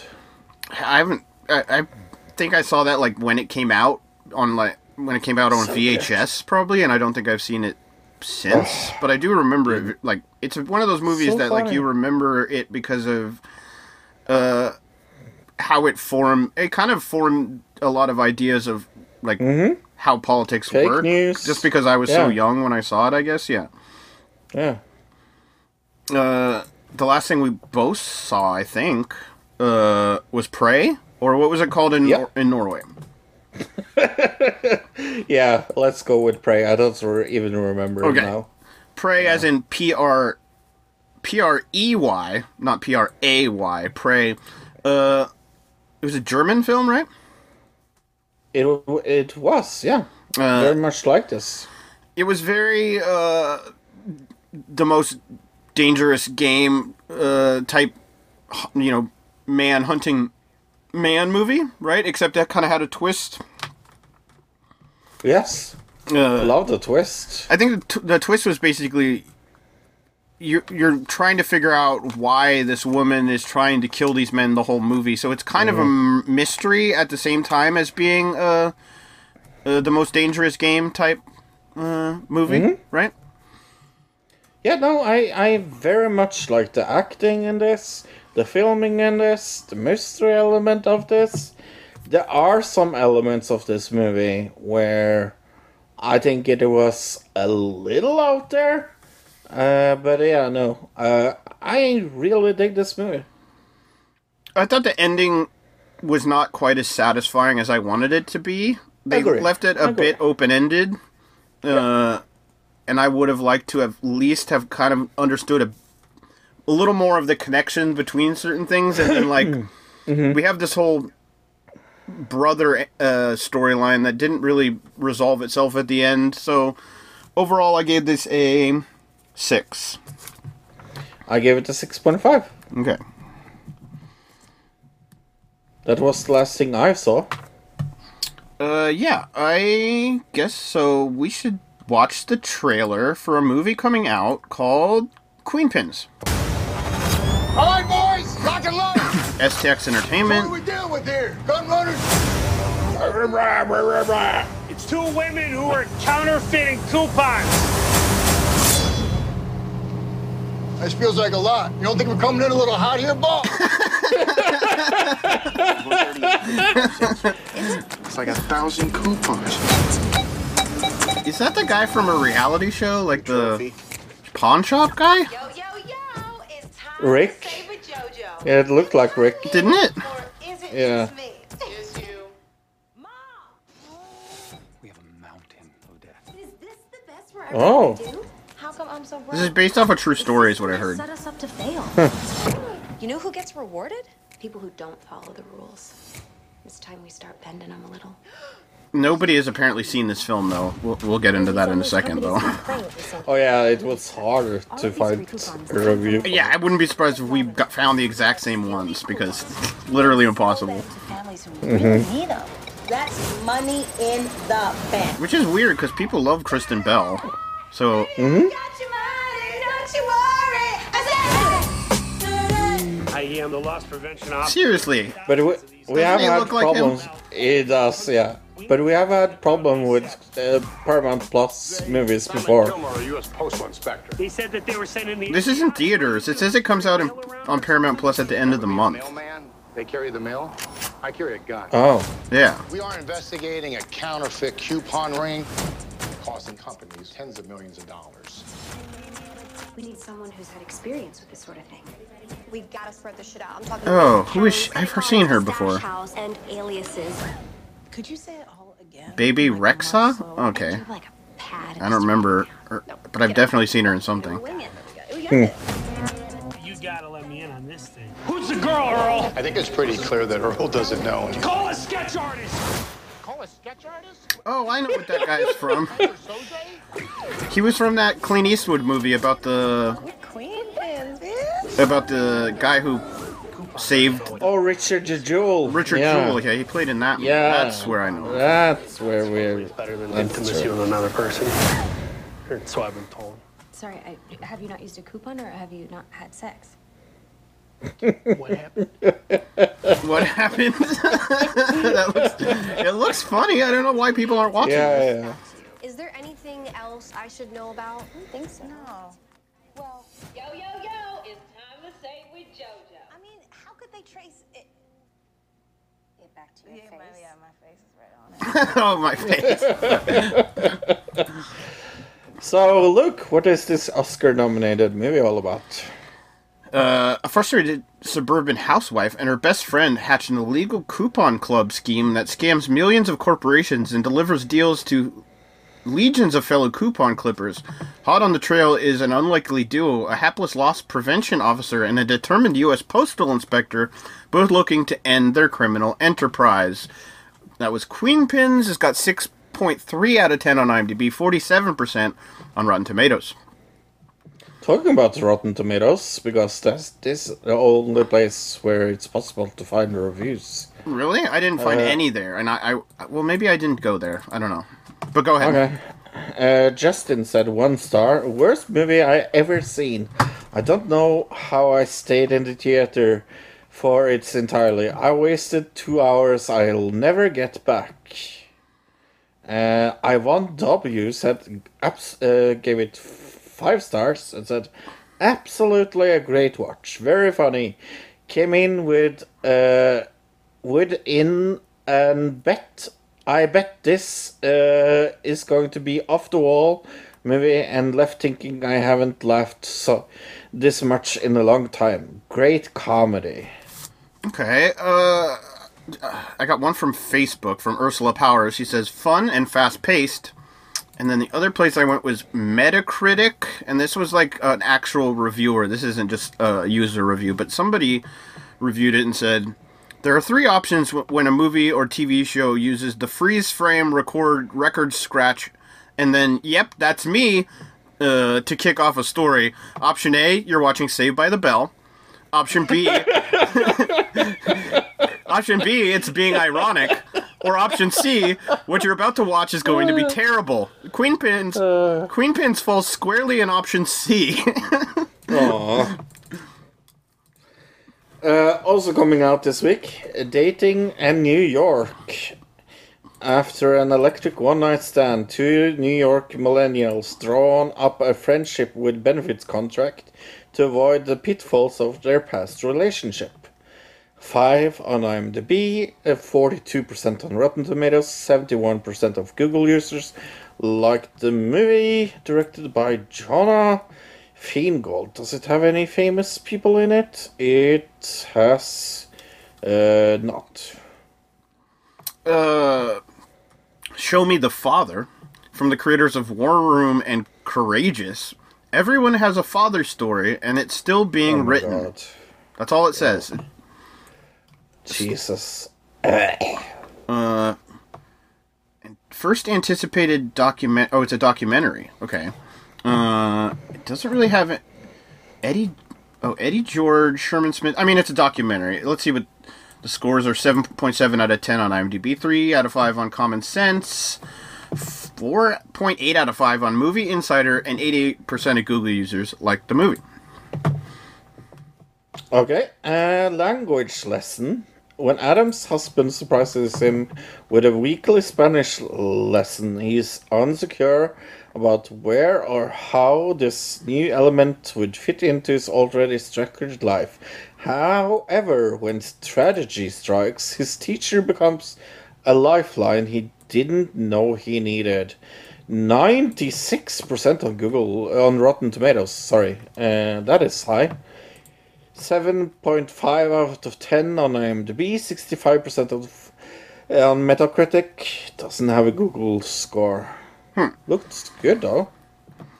The card counter, William Tell, is a gambler and a former serviceman who sets out to reform a young man seeking revenge on a mutual enemy. Tell just wants to play cards. His Spartan existence on the casino trail is shattered when he is approached by Kirk, a vulnerable and angry young man seeking to help to execute his plan for revenge on a military colonel. Okay. Mm-hmm. Oh, it's got Oscar Isaac, Tiffany Haddish, Ty Sheridan, William Dafoe in it. So, nice. Good lineup. The Alpinist, the life of Canadian mountain climber Marc-André Leclerc, who lives an elusive and nomadic lifestyle while attempting extremely difficult climbs. Among these is an expedition to Patagonia that pushes the boundaries of climbing possibilities. 8.2 out of 10 on IMDb, 87% on Rotten Tomatoes, 92% of Google users like this documentary. Everyone's talking about Jamie. Jamie New is a 16-year-old who doesn't quite fit in. Instead of pursuing a traditional career, he dreams of becoming a drag queen. Uncertain about his future, Jamie knows one thing for sure: he's going to be a sensation. Supported by his loving mother and amazing friends, Jamie overcomes discrimination and bullying to step out of the darkness and into the spotlight. 5.5 out of 10 on IMDb, 83% on Rotten Tomatoes, 89% of Google users liked it. Oh, I was like, what? Why am I seeing the same movie? I clicked Show Me the Father. I was like, what? Okay, but Prisoners of the Ghostland with Nicolas Cage in it. Okay, cool. Oh. In the trenches frontier of the samurai town, a ruthless bank robber gets sprung from jail by a wealthy warlord whose adopted granddaughter has gone missing. He's offering the prisoner his freedom in exchange for receiving the runaway. Scrapped into a leather suit that self-destructs in 5 days. What? The bandit sets off to a journey to find the young woman in his own path to redemption. This sounds cray-cray. And it's got Nicolas Cage in it, so... I so want to see this. It's got Imogen Poots in it as well. I like her. I really want to see this. Yeah, that doesn't look too bad. Okay, what's next? Forever First Love. Paul and Anna run into each other in a market while on holiday and rekindle a lost romance. Tensions arise when they realize there are still fundamental differences between them. Just like, that's every relationship ever. So, what? The Capote tapes. I'm going to guess that's Truman Capote. Yeah. Using the tapes and animation and new on-camera interviews with people who knew him, the film explodes the impact of Capote's explosive unfinished novel, Answered Prayers. 6.9 out of 10 on IMDb, 90% on Rotten Tomatoes, 62% of Google users liked it. Small engine repair. A seemingly casual reunion of three old friends at an out-of-the-way repair shop masks a hidden agenda fueled by the arrival of a privileged young yuppie. This is based off of a book of the same name. 6.9 out of 10 on IMDb, 72% on Rotten Tomatoes, 85% of Google users liked it. Starring John Bernthal, who's somebody you would know if you saw. Not really anybody else. Spencer House, you would know. Yeah. Many movies. Which one would you pick? Yeah, which is a... Queenpins looks good. I think I'm going to go with The Card Counter. I'm going with Prisoners of the Ghostland. That also would probably one I want to see. I also want to see Queenpins also. Most of the rest of them I'm not looking at as not watching. Malignant, even? Oh, maybe Malignant. Yeah, but we didn't... Yeah, I guess that would count. Next week we will talk news of the week, TV and movies of the week, another digital review of Shoop Shop. This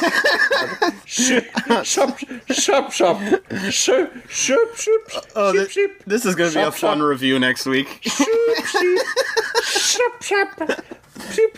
That time you got it right on accident, I think. I think you did it correctly, but on accident. It's Chop Shop. Shop? Yeah. Okay. Yeah, that will be fun. Then we will talk about Squid Game Episode 1. I'm very much looking forward to see this. Yeah. I think it's going to be really, really good, so... Oh, it's going to be something, that's for sure. We're going to have to pay... Bunkers. We're going to have to read a lot, so that's going to be a thing, but... Yeah, maybe it's dubbed? Yeah, maybe it is dubbed. We don't really know yet, I guess. When we were watching the trailer, I went off the trailer, and the trailer had subtitles, so I didn't really think about that. But yeah, Jeremy Round, Trisha Paytas. Let's talk about it right away. H3 podcasts got delayed this week. They did not. They're not making any podcasts this week. I'm assuming just because I know they were planning on doing a brand new show. Like a new show that was going to replace Frenemies was going to be on Sunday. So I assume that they're waiting for that, and that's probably going to be their first show back. That's my guess. I have no intel on that. But they did this because Trisha had another breakdown. Crazy Google. Well, there were people online apparently harassing her and her family and other people. But there was also... Now there's allegations that she faked being molested or something. Well, not necessarily faked it, that she may have said somebody did it and maybe it's not true. There's a lot of different allegations happening, and so I think H3, they were like, let's just avoid the drama completely and just not make a show at all, because every time something happens and then it just fuels the fire, right? I don't know. What do you think about that? You know, I saw her ramblings going on, and I felt bad for everybody else that is involved, and also that video that she posted. Like, isn't Moses there to fucking stop her? It's just like, yeah, it's well, sad. I mean, it's come to she put out all these text messages, which again is always a bad idea, but it showed that Ethan and Hila are not happy with him, and it looks, what I am hearing is that there's something to do with him taking off a condom when having sex with his ex or something, that he didn't tell her he took off the condom. Which apparently they just made a law in California that's against the law. It's called the stealthing law or something, which I've never heard of that happening. But it is atrocious to do that, if that is true. Right, exactly. To do it on purpose and everything, yeah. And it seemed like Ethan and Hila believe that in the text message it said they believe the victim. So and it's like, and then Trish goes on, that's your own brother, and so the whole thing is very dirty because of all the family stuff that's involved also. I don't know, I saw a comment underneath one of Trish's videos that was on Twitter that basically just said, I loved Frenemies, it was an amazing show, but I wish it never happened. For everybody's mental health, right? Yeah.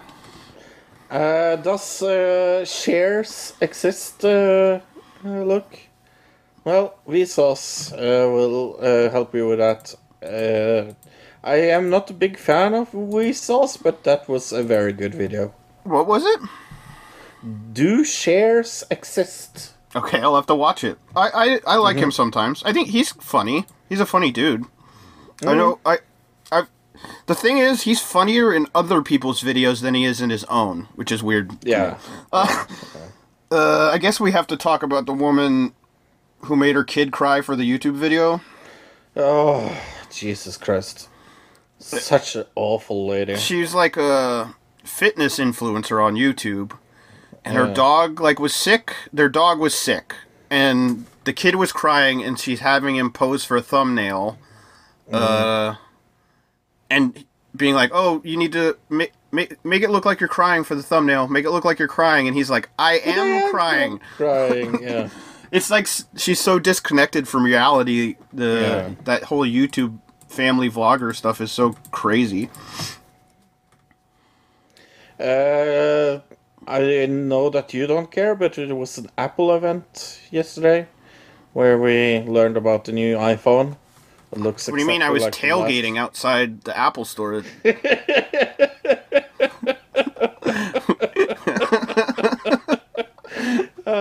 That is the worst lie I've ever heard. Yeah, it is. Did you see Action Lab? Have you ever seen Action Lab?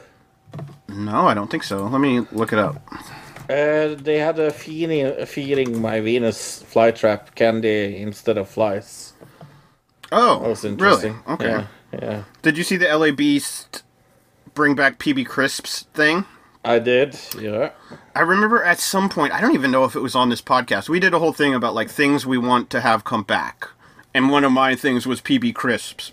I loved those when I was a kid. So much. And so, the thing about LA Beast is, he's the guy who brought back Crystal Pepsi. Right? He managed to actually make that happen. He was the guy who brought back Surge. He actually made that happen. So, he has a track record of doing these things, and so to see him go, I'm going to bring back PB Crisp, it's like, I'm getting excited because this is actually could become a reality. So everybody, yeah, go check out his video, and then there's like a group that he set up to like get people together to try to, I think it's not Planters, it's Hormel, to get Hormel Foods to bring back PB Crisp.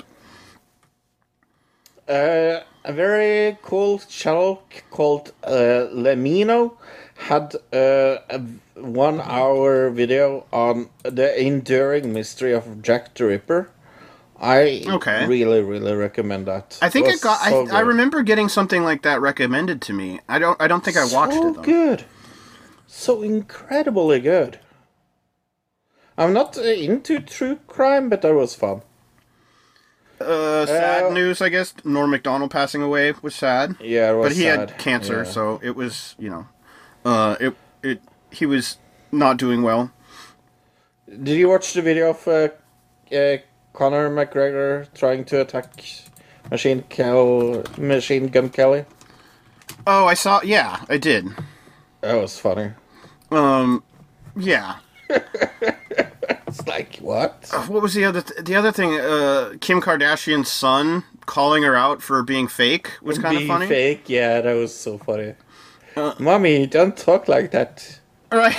Which I thought was even funnier because when she was on the Paris Cooking with Paris show, we even pointed out, why is she talking weird when she's around Paris? And then her son calls her out for talking a whole other different weird way when she's doing, makeup tutorial videos or whatever.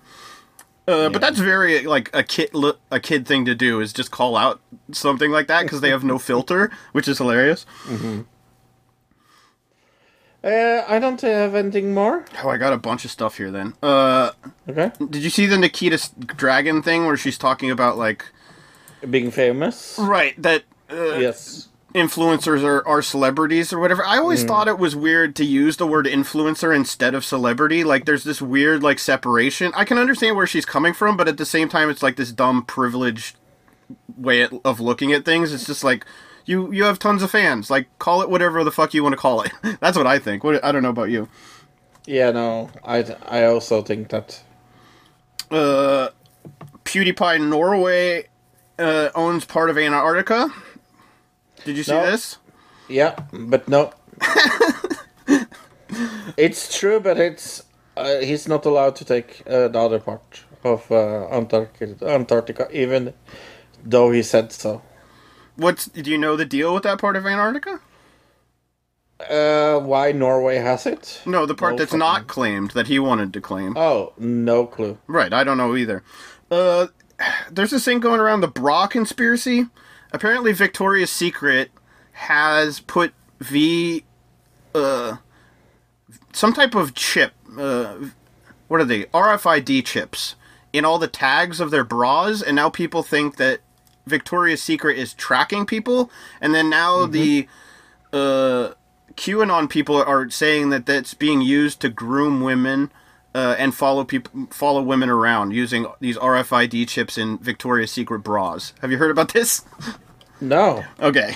That's a crazy conspiracy that's out there right now. And then the last thing, I guess, is this trailer I posted in the chat. I don't know if you've seen... I have not this trailer yet. Nope. I watched very beginning of it, and once it got maybe like 20 seconds in, I was like, okay, I'm going to turn this off and watch it with Fro, because this looks fucking crazy. Okay. It's a A24 film, so that makes me happy. Okay. And it's also Naomi Rapace. I love her. And also Johnson is a good director. I'm going to guess horror. Well, let's check it out. It's called Lamb. Give me a countdown. Okay. 3, 2, 1, play. Okay. Very nice cinematography already. Yeah. Nice wide landscape shot. Oh, that's a good A24 logo. Oh, it's a Cannon movie? Cool. So there's a woman Ursula. herding sheep. She's... She's not herding sheep. No, herding. It looks like a lamb was born. Okay. And they're looking very confused about this lamb. Okay. I love the acting. Very slow. The cat is like, why is there a lamb in the house? Yeah, why is there a lamb in the house?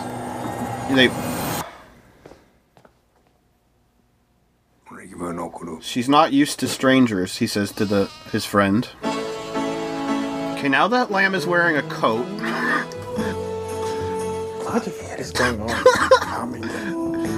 What is this? Happiness. Is this a horror movie?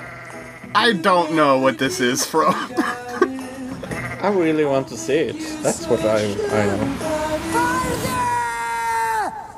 Oh, it's in Icelandic. Cool. I do without you.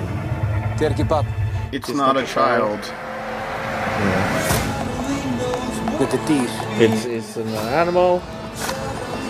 And now, the lamb was talking. Okay, Was walking on 2 feet. Yeah. Okay, this is a horror movie. Nice. In Icelandic. Oh, I want to see this. Cool. Is it? Yeah. I was at the beginning of that, and I was like, very much up my alley. I was like, what the fuck is this? Why is a lamb wearing a coat? Lamb already has coat. That's coat made of lamb. Coat made of lamb. Okay. Is it time to say goodbye to everybody? I think it's time to say goodbye. Okay. Time to say goodbye. Bye, everybody. Goodbye, everybody. Bye bye, everybody. Another digital citizen. Another digital citizen. Another digital citizen. Another digital citizen.